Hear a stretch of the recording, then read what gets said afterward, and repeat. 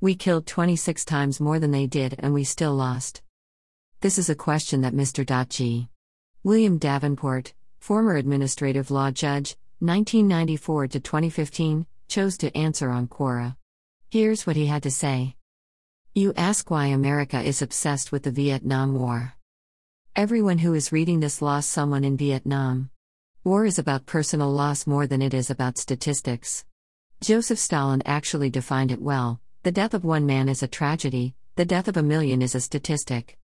Each American loss was personal, to a wife, a child, a brother/sister, a parent, a cousin, a friend. We cannot get over the personal loss. And why did we lose these young men? The government lied to the American people, over and over, about why we were in Vietnam. What our goals were. And also about one other key point. Did you know that America never had a plan to win the war? It's true. Look up any news magazine of the period and read about our strategic plan, which was merely to prevent the enemy from winning. Our method? Tit for tat killing, a life for a life. Blah, blah, blah, on and on, forever, world without end, amen.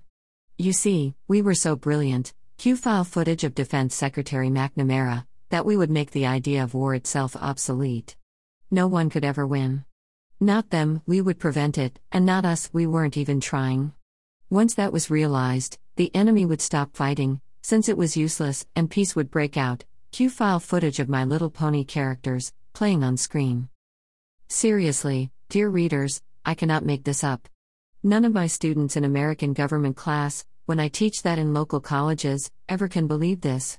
Yet it is totally true, and right there in the popular press from back in the day. Please do look it up on the internet.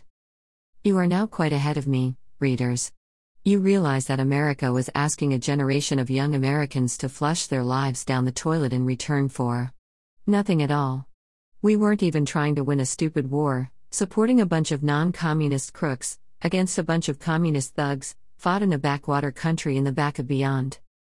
The miracle is, these young men loved their country so much that, even when they had no objective reason in the world to go, nearly all of those who were drafted did go, did serve, did fight, and did either get horribly wounded or killed.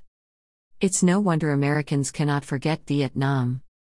Mr. Davenport. Here is another opinion from Paul Haas, editor/publisher, 2005 present. There are so many reasons, Tom, perhaps too many to even mention here. So, I will touch on just a few reasons. First, America had just become a superpower following World War II. We fought a very bitter war with North Korea, with the support of Russia and China, to a draw. We were now engaged in an ideological, economic, political, and surrogate war with Communist Russia and China, which became known as the Cold War, for what many claimed was a war for global democracy and freedom. Then too, we blundered badly in our attempts to remove Castro-formed Cuba during the Bay of Pigs invasion. We had come close to a nuclear Armageddon during those 7 days in October known as the Cuban Missile Crisis. Then we, and the world, witnesses the murder of a president live right there in our living rooms. I think that was simply a precursor of what we would be seeing nightly. We also had a growing social movement, the civil rights movement, which made some of us to begin asking how can we be fighting for freedom and democracy elsewhere when we don't have it here? We got involved in Vietnam after France, its colonial overlord, had been soundly defeated, and on the advice on the CIA and State Department. As with most things, it started small as advisors, then as instructors to operate the equipment we were now sending, and then light support, and then, following the Gulf of Tonkin incident, we started putting boots on the ground, lots of them. I think that at this point, we were still fighting for an ideal, spreading American-style democracy. We were also told that the Vietnamese wanted us there, that this would be a quick little war and be over, never mind that the Vietnamese had fought the Chinese, the French, the Japanese, and the French again. Of course, that never happened. The war dragged on and on. We were provided with body counts by the army as proof we were winning, we weren't. Most of the numbers, as we soon learned, were faked. Then came the Tet Offensive.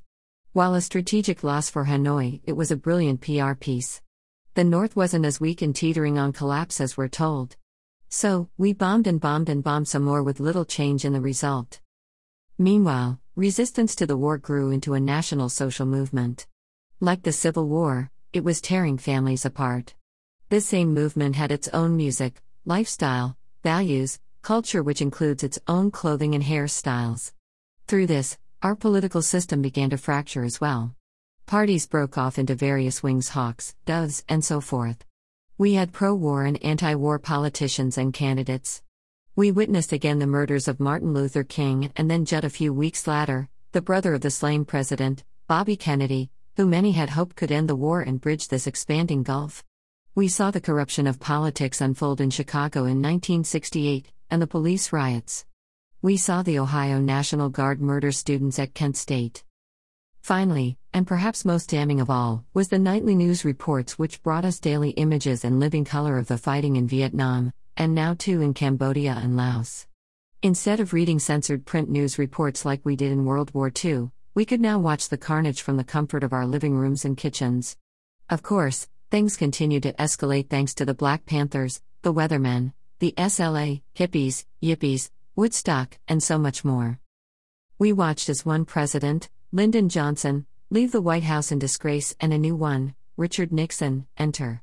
He was an unlikely savior of America. Despite his words to the contrary, he was a very conservative war hawk, and although he promised to end the war quickly, he thought he could bring about victory by quickly expanding it. He was wrong. Ultimately, the war did end, but now we faced corruption all the way up to the Oval Office in what became known as the Watergate hearings. We would see first a vice president leave office in disgrace, and then for the first time ever, a president resign.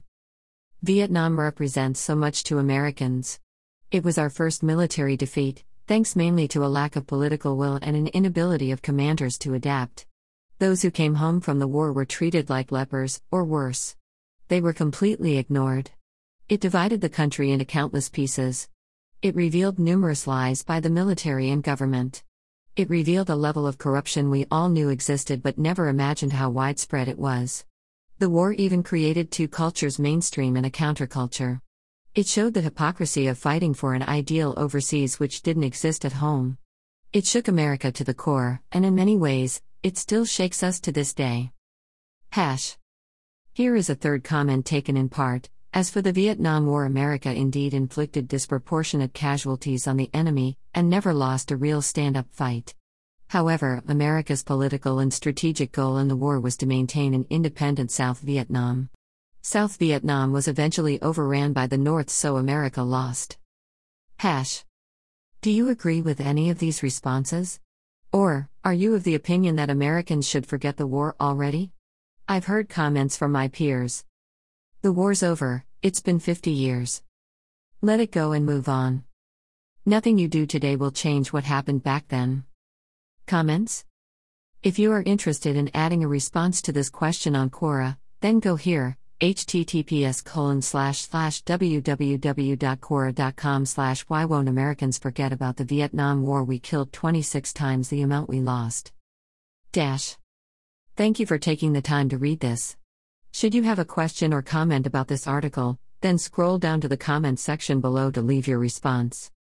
If you want to learn more about the Vietnam War and its warriors, then subscribe to this blog and get notified by email or your feed reader every time a new story, picture, video or changes occur on this website. The button is located at the top right of this page.